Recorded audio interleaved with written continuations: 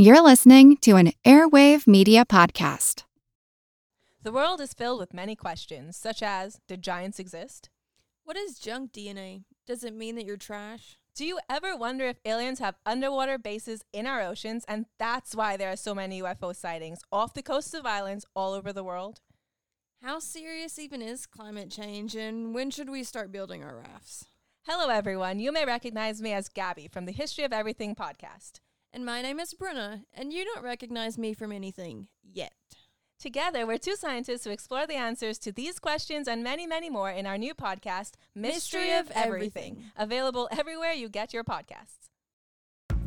All you need is a few minutes to start your day off with something historic when you listen to the This Day in History podcast. Every day, there's a new episode for you to listen and learn about what happened that day way back when. So, listen and subscribe to This Day in History wherever you get your podcasts. That's This Day in History wherever you get your podcasts.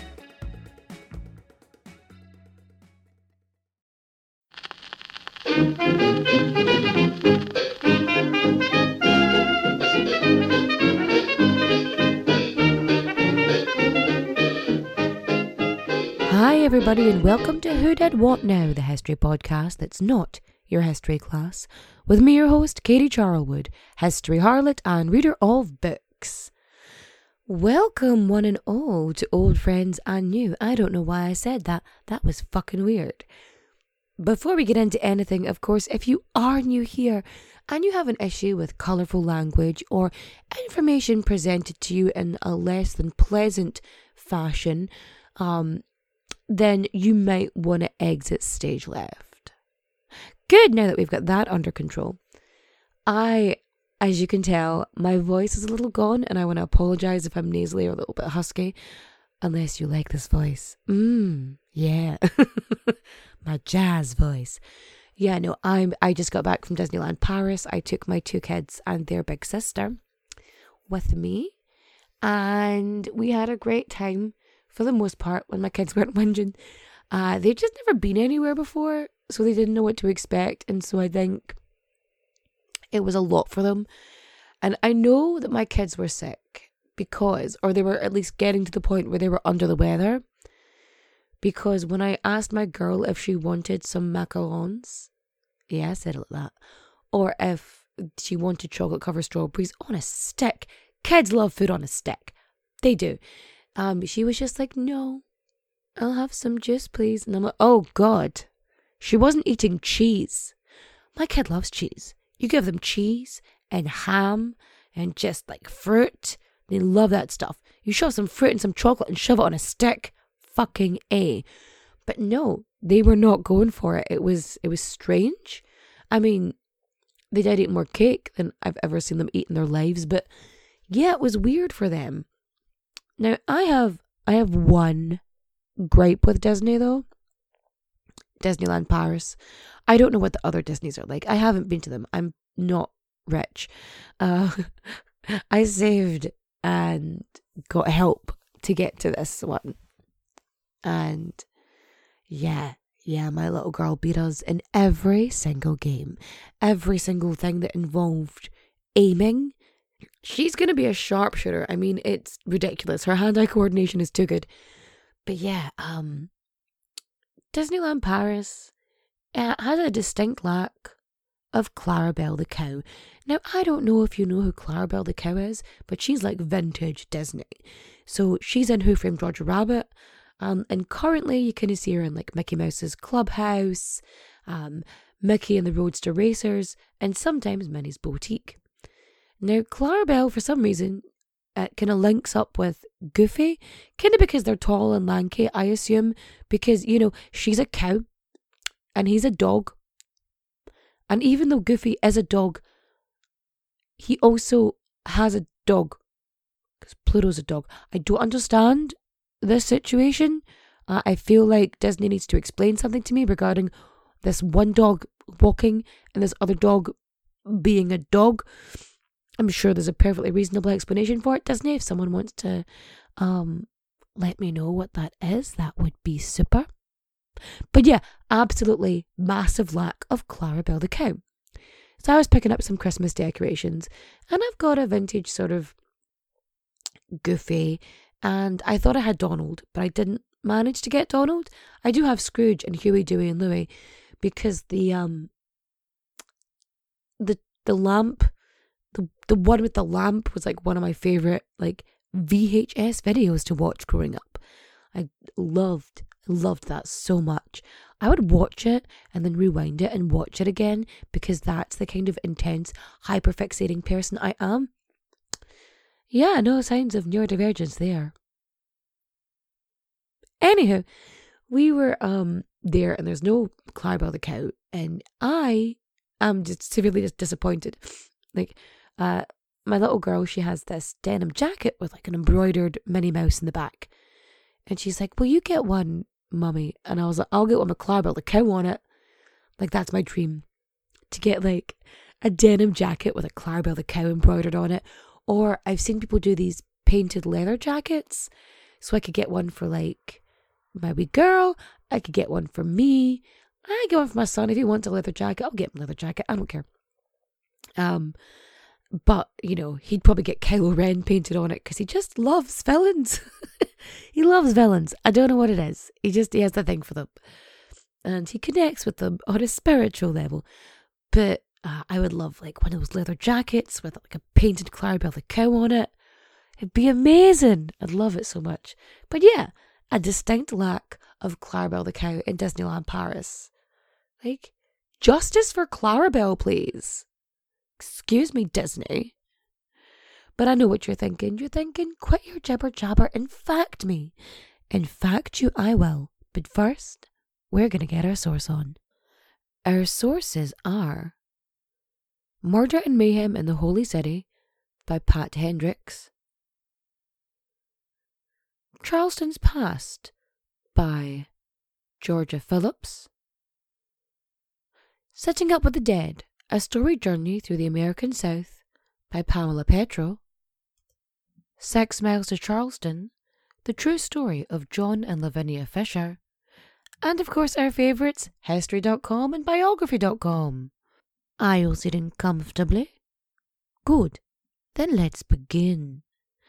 Now you all know I have been promising you the story of an alleged female serial killer, and seeing as it is December and the season of giving and whatnot, this seems like the perfect time to bring that up. And not because I had nothing else prepared.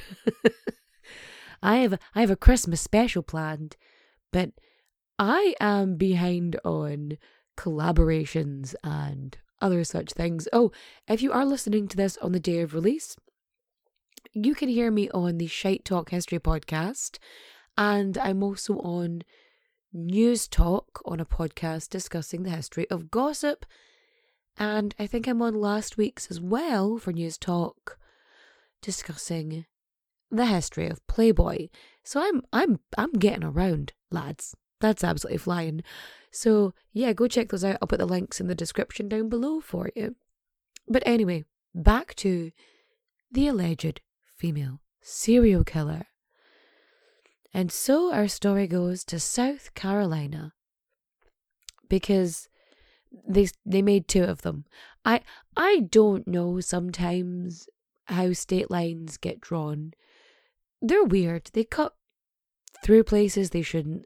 There's no like proper geological reason socially or physically for them the majority of the time. It's just because it was easier because some fella had a ruler, right? Who's he got? The cartographer. Shall he work this out to make this more, regionally and socially acceptable? Like, so we don't harm cultures and mess up land divides that have existed for, I don't know, millennia. No. Benjamin here has a ruler and an HB pencil. We're absolutely flying, fellas. No worries. Anyway, this story is not about geographical lines. It is about travel, I guess, kind of, and death. Lots of death. And this may shock you, gentle listener, but a woman who may be wrongly accused. Yeah, I know, we're shocked that this has happened again in history. So let me take you back to the early 1800s in Charleston, South Carolina. I mean, I say Charleston, it's actually 6 miles outside Charleston, which is important because 6 miles out of Charleston, there is an inn of sorts. It is the 6 Mile Wayfarer's House.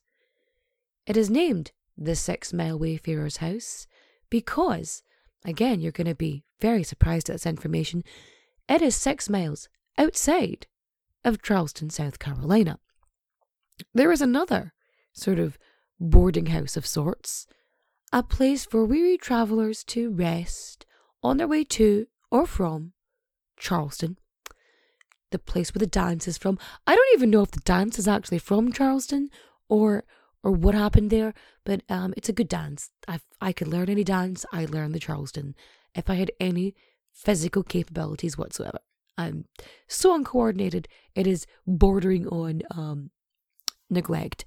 So we have this inn and another lodging house another mile down the road closer to Charleston called the 5 Mile House.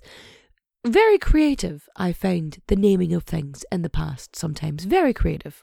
However, it is with the 6 Mile Wayfarer's House that our story begins. Now, this particular area of lodging was quite popular.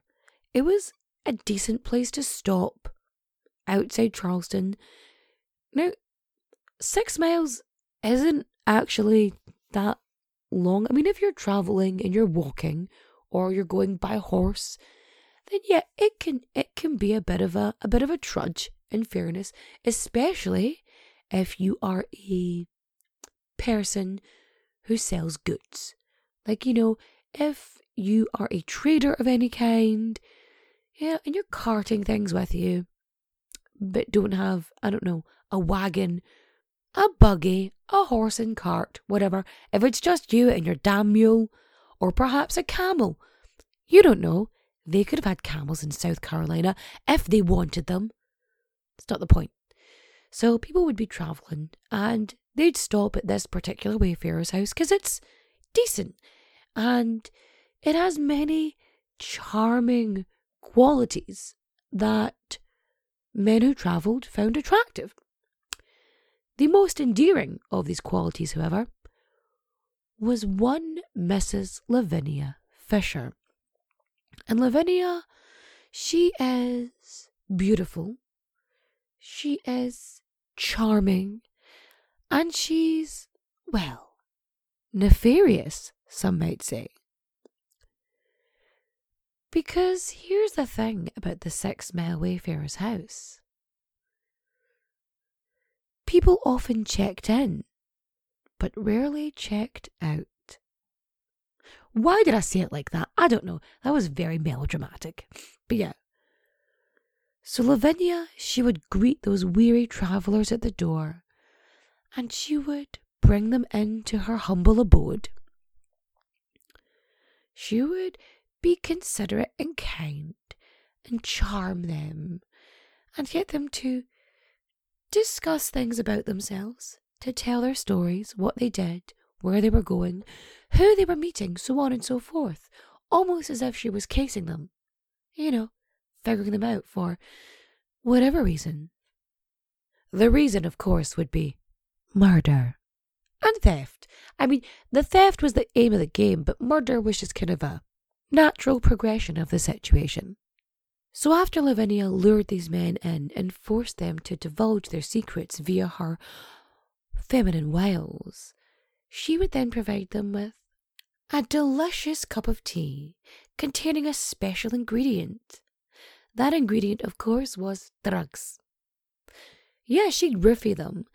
She would give them a special hot beverage in which was poison or some kind of sleeping herb, something to knock them out, just to get them incapacitated to the point that they could do what they wanted. And by they, I mean Lavinia and her husband, John. Now, in fairness, the poisoning was reserved for people who had anything worthwhile to take. Like, they wouldn't just knock them out willy-nilly. Like, That's just a waste of good drugs. So yes, once they knew that this fella had enough valuables on him that it was going to be worth pinching them, they'd drug him, he would get tired, and he would retire to his bed in a very special guest room, with a bed upon which no one was ever expected to have a full night's sleep, because this bed had a special lever. The bed was customized so that it would sort of become a trapdoor, and the person would lie upon it, fall through, and then land on spikes. Spikes. A basement of spikes. The bed was jimmy-rigged to just whoo and drop a sleeping person, or, I don't know, a poisoned person. It feels like this hasn't been well thought out. Like, it feels like a lot of hassle. Like, if you've already poisoned them, couldn't you just strangle them?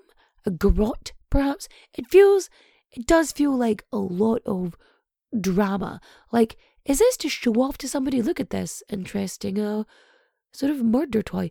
Like, people would have trapdoors as a way of protection and, like, you know, to drop enemies to.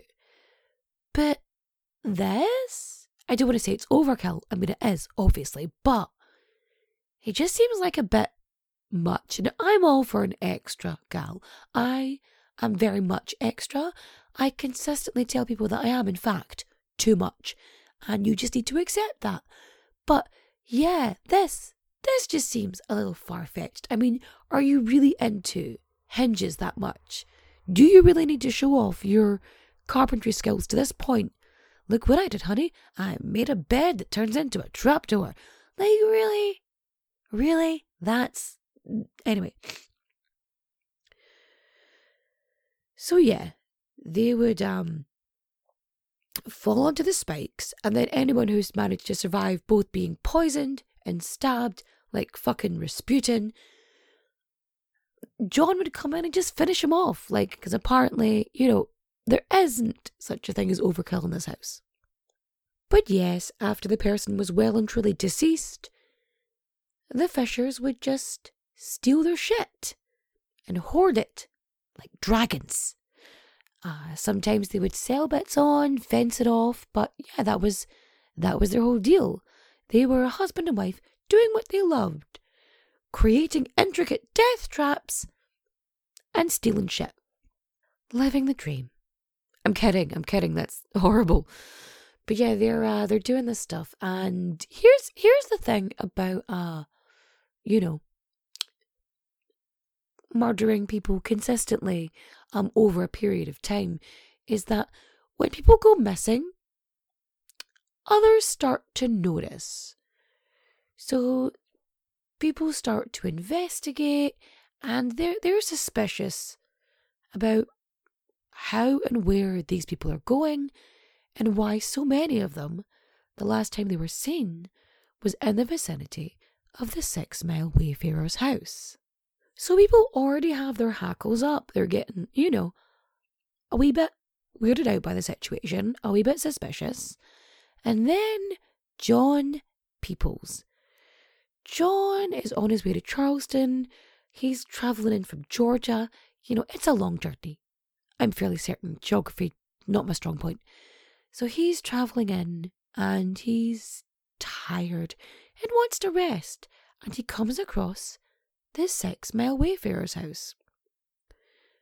And he is welcomed in by the beautiful Lavinia.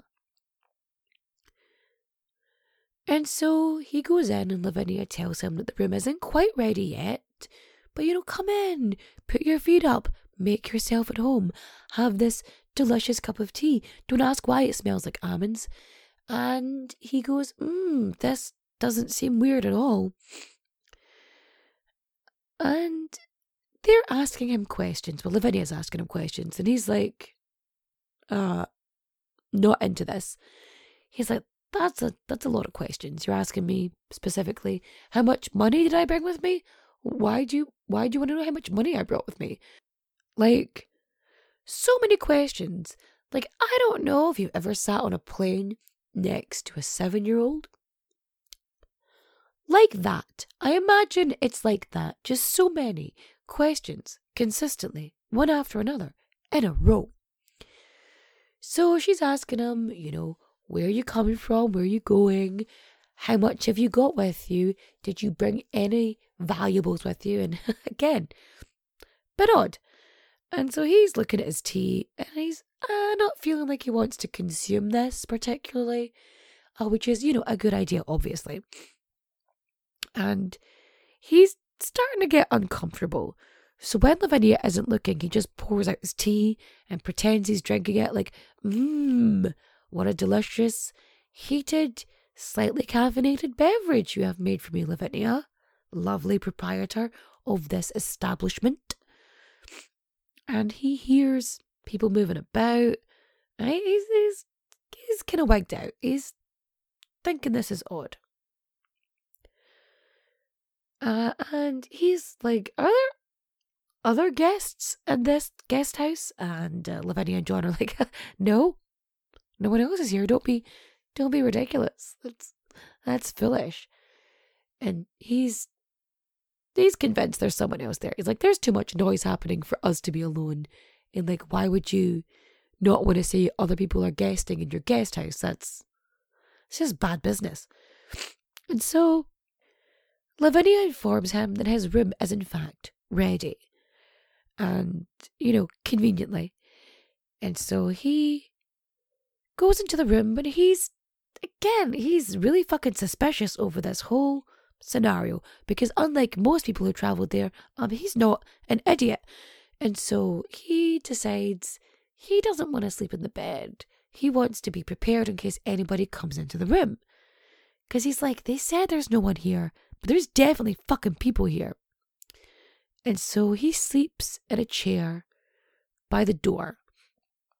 So instead of being in the bed. So while he's having a little sit down, a little nap, he hears a creak. And in the middle of the night, he sees the bed fall through the floor, like right in front of him. And he sees it crash onto the spikes below, and he's like, fuck this for a game of soldiers. And he leaps out the window and fucking legs it. He is going full Forrest Gump, running through, forest and roads and stuff. And he legs it to the authorities because he needs to get people there. He is not having it because that is fucking terrifying.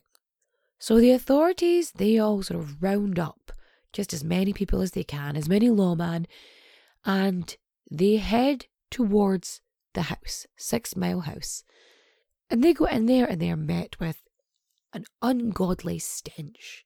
Like they can smell just decomposition, which somehow nobody could smell before this very moment. And when they go into the basement room, they find hundreds and hundreds of remains, just decomposing bodies, skeletal remains, the whole shebang. And so they arrest Lavinia and John. And John and Lavinia are taken to jail in Charleston. A priest is brought to them, perhaps a reverend, some kind of holy man. I'm assuming a priest because they mention confession. And he begs them to confess their sins and to go to the Lord with a light heart, right? And John is like, I'm sorry, we killed these people. We shouldn't have done it. It's, whatever. And Lavinia is like, nope. I will confess nothing. I will apologize for nothing. I will do nothing. And John is taken out on his day of execution. He's brought along. The noose is put around his neck. Short drop and a sudden stop. And Lavinia, she steps out and she's wearing a fucking wedding dress. and she is brought out to the gallows. And there she stands in front of a crowd. I mean, I told you she was extra, right? So there she is in front of this crowd who have gathered to just watch her die. And she screams to this gaggle of onlookers, "If any of you have a message for the devil, tell me now, for I shall be seeing him shortly." And then, without missing a beat, she leaps off of the gallows and hangs herself before the hangman gets a chance. And that is the legend of Lavinia Fisher. I'm Helena Bonham Carter, and for BBC Radio 4, this is History's Secret Heroes, a new series of rarely heard tales from World War II. They had no idea that she was Britain's top female codebreaker. We'll hear of daring risk-takers. What she was offering to do was to ski in over the high Carpathian mountains. Of course it was dangerous, but danger was his friend. Subscribe to History's Secret Heroes wherever you get your podcasts. Some of us love history. Others used to or never did because history was presented as nothing but the rote memorization of names, dates, and facts. Basically, the story got left out, and that made history kind of suck. My name is Greg Jackson. I'm a university professor with a PhD in history, and bringing history to life is my passion. That's why I created my podcast, History That Doesn't Suck. I want to teach you everything you need to know about U.S. history, but I do so through stories. Let me tell you about George Washington begging his men not to mutiny against Congress, Clara Barton saving Union soldiers amid enemy fire, enslaved Frederick Douglass risking his life for liberty, and about so many other figures as their real experiences make industrialization, social movements, and even congressional debates and tax policy come to life. Subscribe to History That Doesn't Suck today, and join me, Professor Greg Jackson, every other week for a new episode, where I'd like to tell you a story. But wouldn't you like to know the real story? Of course there's a real story. You really think we're like 20 minutes in? I think we're 20 minutes in. Let me double check. We are 25 minutes in. You really think this is where the story ends? Abso-fucking-lutely not. No. So, it's true that Lavinia Fisher had an inn, the Wayfarer's house, the 6 Mile Wayfarer's house, with her husband John Fisher. Now, the Fishers weren't exactly squeaky clean, law-abiding citizens. They were part of a group of highwaymen, or at least they housed highwaymen who would, rob some people on this, on the path, on the road, on the way to Charleston. And they would cheat at poker games in all of these inns in and around Charleston. Because the inns and the houses, they would host poker games because it brought people in. People would buy things, food and other beverages and whatnot. So this was kind of a thing that was, known but not known, like an open secret. And it was causing an issue because people didn't like to be cheated out their money. So 5 Mile House was known to host these sort of dodgy poker games, right? And 6 Mile House, obviously, nice and close to it. So whispers start getting around about these highwaymen and the stuff they're doing. And so this fucking vigilante group forms because they're like, we are sick of this shit. And what they do is they go to 5 Mile House and they burn it to the fucking ground. Like it's ash. So they burn it down. And after they burn it down, they head over to the 6 Mile Wayfarer's house.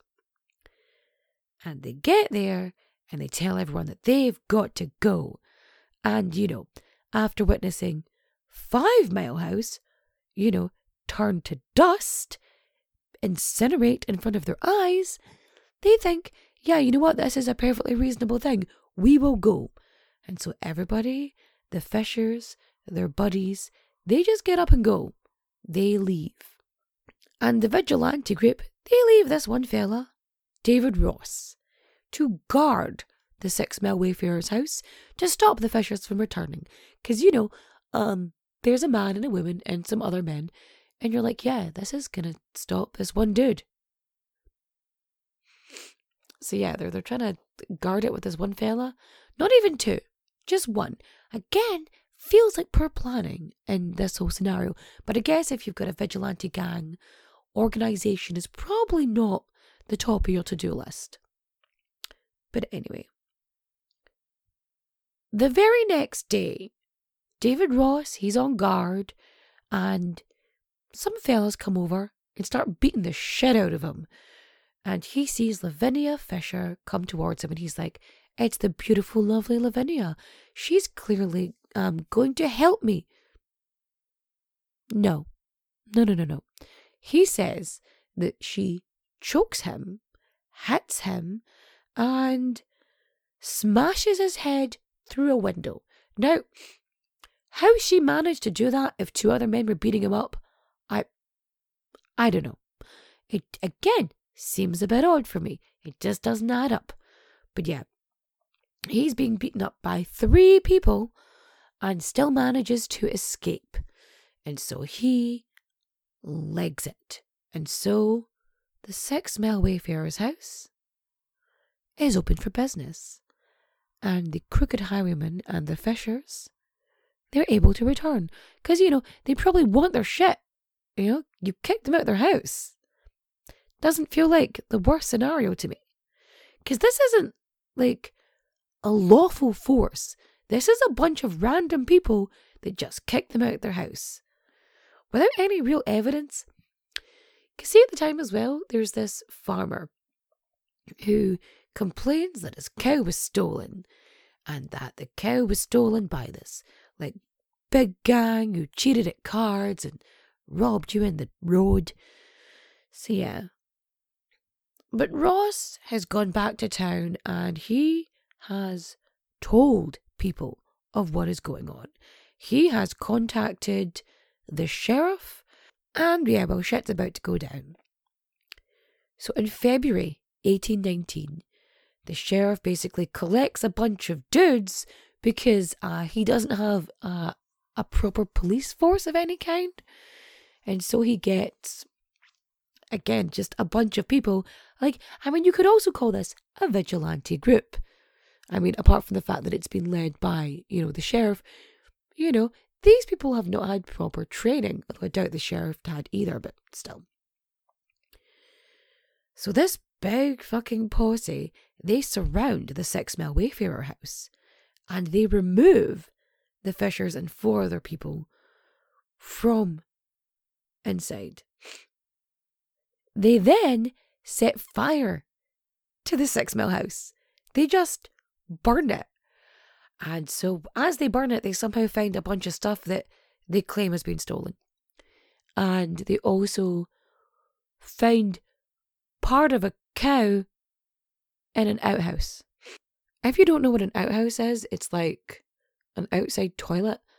I know some places have outhouses which are just like a little washroom outside, but I think at this point in time it would have been, your loo, your toilet. But yeah, so they find the hide of the cow in the toilet. I feel like it's good that they were waste not, want not, and, dressed the animal before whatever they did with it. But why would you leave a cowhide in the toilet? It feels, again, not like a logical option. Because if you've got the hide, at that point, it's probably been tanned in some way. It's probably been treated. So to not put it somewhere safe, inside the house or in the secret basement they allegedly had. They would have had a basement because everybody had a basement. It was just logical. It was a good place to store things, But they just left a bit of the cow in the outhouse. It just, I can't be the only one that thinks this is weird, right? So yeah, they find a bit of this cow and the farmer's like, see, they stole my cow. And so John and Lavinia Fisher are taken to jail. So the police, suspicious as fuck, start digging up around the property, and they found a couple of bits and pieces, a couple of things, taken from supposed guests. And they also found a couple of skeletons on the property. Now, it's the fact that they say skeletons, because in order for remains to become skeletal, like that's a lot of decomposition. It depends on how skeletal they mean. Is there any flesh on them? I feel like I'm asking too many questions regarding this. But yeah, it's like, how did this get to this point? Sorry, I just remembered part of the legend where they're like, oh, we found all of these secret tunnels and mazes underneath the house. It's like, why? Like, having a tunnel, I can maybe get, especially if you're stealing shit. But like, why make a maze? Like, that makes no sense. Because a tunnel is for a getaway, for hiding. If you've got a maze, that actually makes it more difficult, because you make things more complicated for yourself, because you have to memorize a fucking maze. But anyway, John and Lavinia Fisher are taken to the Old City Jail in Charleston. So John, what he does is he basically throws the entire gang under the bus. So he starts naming names. Like, he's got names, he's got places, he's got dates. He starts talking about the gang, their criminal activities, everything they did, in return for protecting Lavinia. He's like, he's trying to like save her and protect her, and she's having none of it. She's like, nope, I'm staying with you. And this is an interesting part, because it is so weird to see a man go, no, I must protect my wife, instead of, trying to save himself, which he could have done. But yeah, the two of them are, they don't want to be apart. And so they plead not guilty to, this very complicated and elaborate murder that they were accused of. Because they were accused of having the trapdoor bed, which obviously they couldn't find once they burnt the house down. Oh, what did you do? Oh, we just destroyed all evidence. Now you've got to take our word for it. Right? And we've only got one lawmaker here? Yeah, just the sheriff. Okay. And so everyone else is just a bunch of random dudes. Just a bunch of random dudes. Well, that's fun. Yeah, so here's the thing. Nearly a full year passes between them being arrested and, their proper conviction, right? So they're in the Old City Jail, and they're actually really lucky. I say really lucky because, they're in jail, so that's not that lucky. But they're on this sort of second floor, so instead of being downstairs in the sort of icky bit of the jail, they're a little bit higher up. They're it's kind of cleaner, and John and Lavinia are allowed to be in the same room. Like, they stay in the same room together, which is nice, I guess, that they get to spend all this time together in this 4 foot by 6 foot space with a bucket in the corner to poo in. Yeah, it's romance, lads. Romance. Now, allegedly, Lavinia used, again, some of her womanly wiles to get some comforts to the room, some sheets, things to be comfortable to sleep on, just bits and pieces, just girly things, Now, there's stories that she was shagging guards and stuff just to make things more comfortable, but I feel like if she was doing that well, she would have used her wiles to fucking escape. Anyway.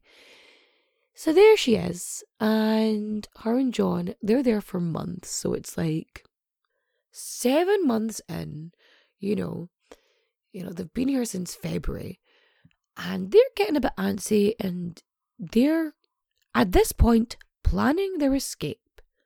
So in September, they decide that they are going to try and escape the South Carolina jail. They had been sort of chipping away at this window in order to make a space big enough that they could climb out.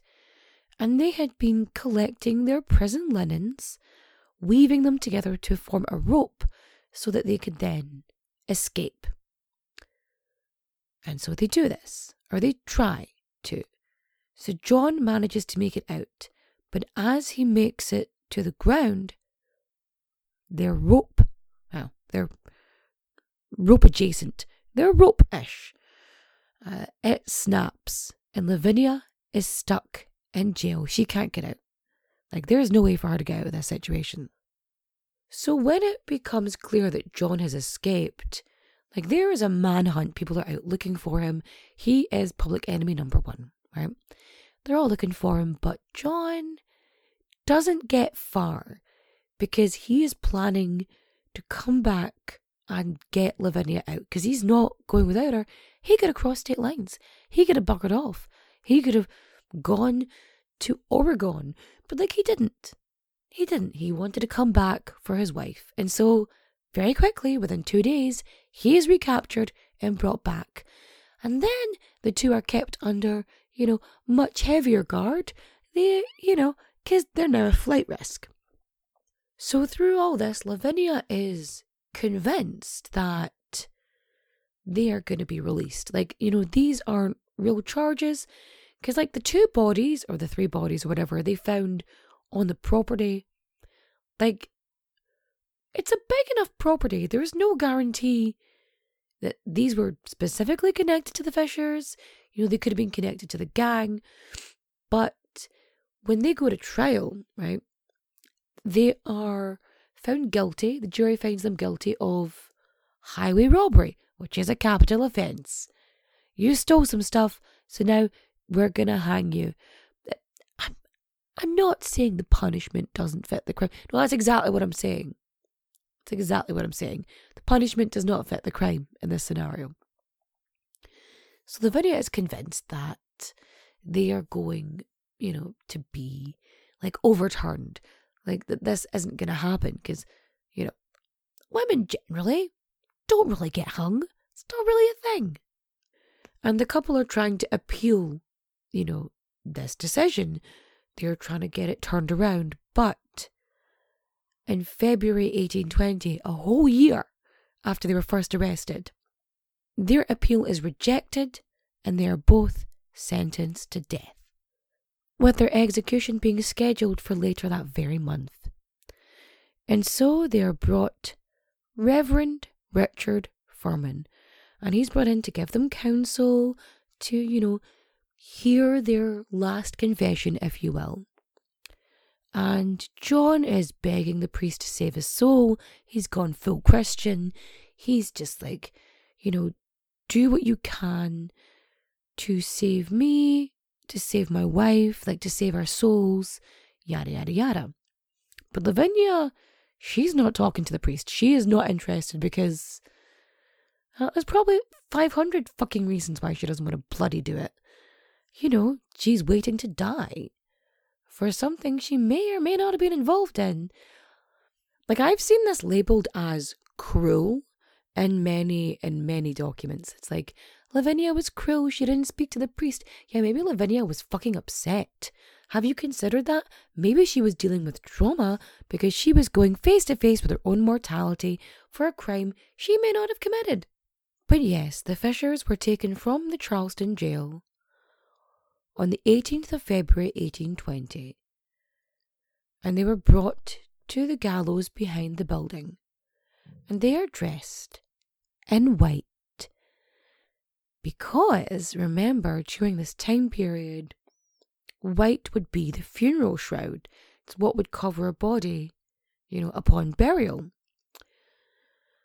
So John Fisher, he is praying with the minister, and he is just leaning into, again, the whole God situation, and he gives the priest a letter to read out. And so the minister is reading this letter to the crowd of 2,000 people. So 2,000 people showed up to watch people die because, there was no shows on that day.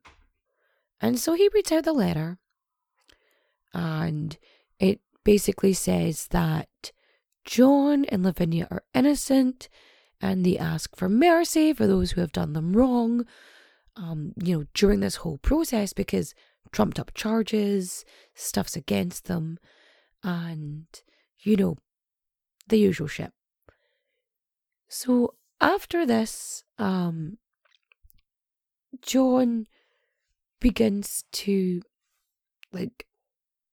beg the crowd. He's asking them for forgiveness, and he's begging them to, not kill him and stuff. But of course, this does nothing. And John is hung. He's hanged till dead. Now, Lavinia, that is a different story. So she completely freaks out. She doesn't want to go, obviously, because why would you want to walk to your death? I get it.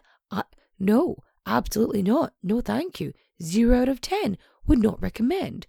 But yeah, she ends up being picked up and bloody carried to the gallows because she is not going anywhere willingly. And she is fighting. She's flailing her arms and screaming, and she is just going absolutely wild. And so she is being pulled up to the gallows, and she is shouting at just like the people of Charleston, especially people in those sort of higher classes. She blames all of them for creating this situation. She blames them for, causing this. Because up until this point, Lavinia was convinced that this was going to get overturned, that people would do the right thing, that someone would save her. But she has just had to watch her husband die. Watch him be murdered in front of her. That's her perspective. That's what she's seen. And so she is just causing an absolute commotion so that this isn't pleasant for anybody involved. And honestly, good for her. Yeah, that feels appropriate given, the information we have at hand. And so she's blaming all these people for forcing this kind of conviction on her. And it gets to the point where she's on the gallows and she's reaching out and her hands are out. And at this point, she's going through all the fucking stages of grief and she is begging the crowd to help her. Begging them. She's just saying how she's innocent. And she is so desperate in her last moments that she just reaches out for help that is not coming. And they manage to get the noose around her neck. Now, this is where I think the leaping comes from. The leaping part of it. Because the way this information is given to us, there's no way to accurately tell whether she jumped or whether she slipped or whether she was pushed. Because this is going to be frustrating for the hangman. This is going to be awkward because she's all wiggly worming it. And she's just clearly having a breakdown because she has watched her husband die and she's being faced with her own death.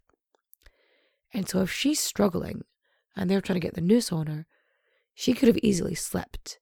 And that would have been just more horrific for them, Because it's somehow sadder if someone dies accidentally, especially when you're seeing her screaming and crying and sobbing and begging.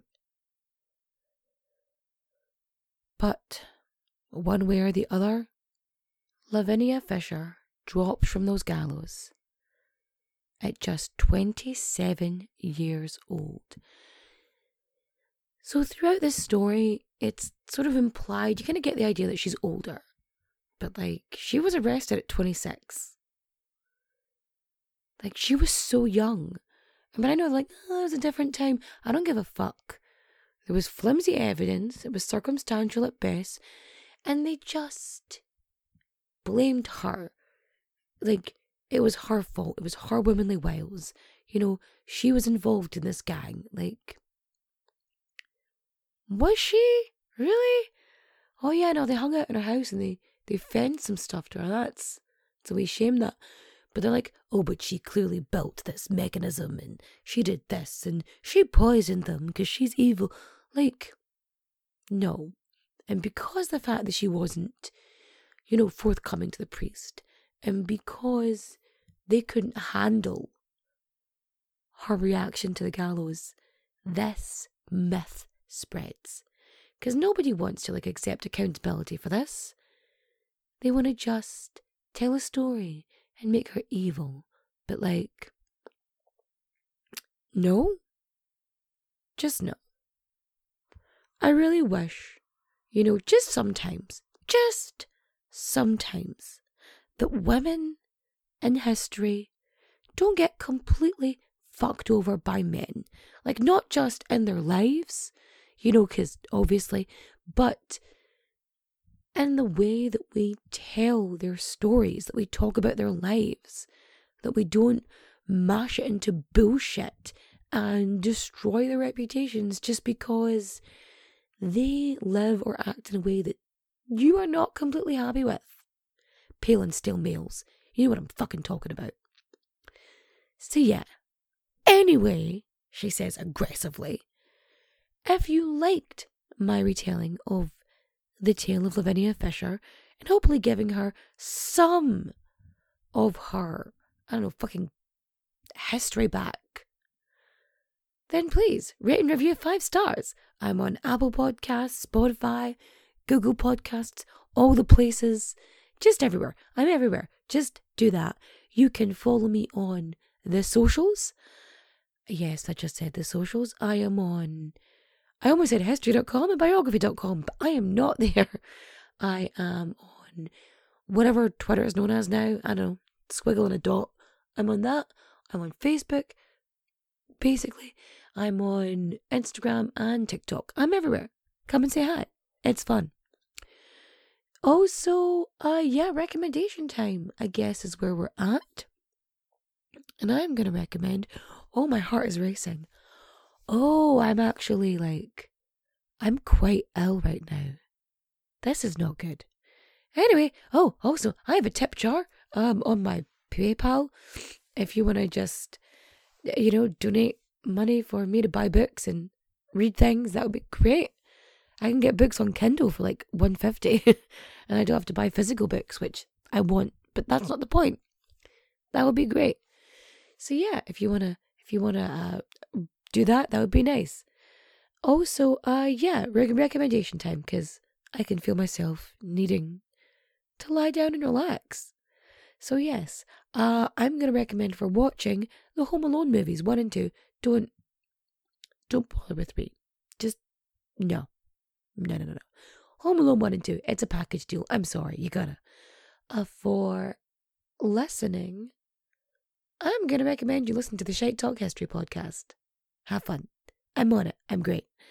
Probably not as funny as the 2 professional comedians. But yeah, I'm on that. And if you want to, you should go check them out. And for reading, I am going to tell you to go read a book called Bold, Brilliant and Bad. It's basically about Irish women in history who've been mislabeled. And it's fucking awesome. You should go read it.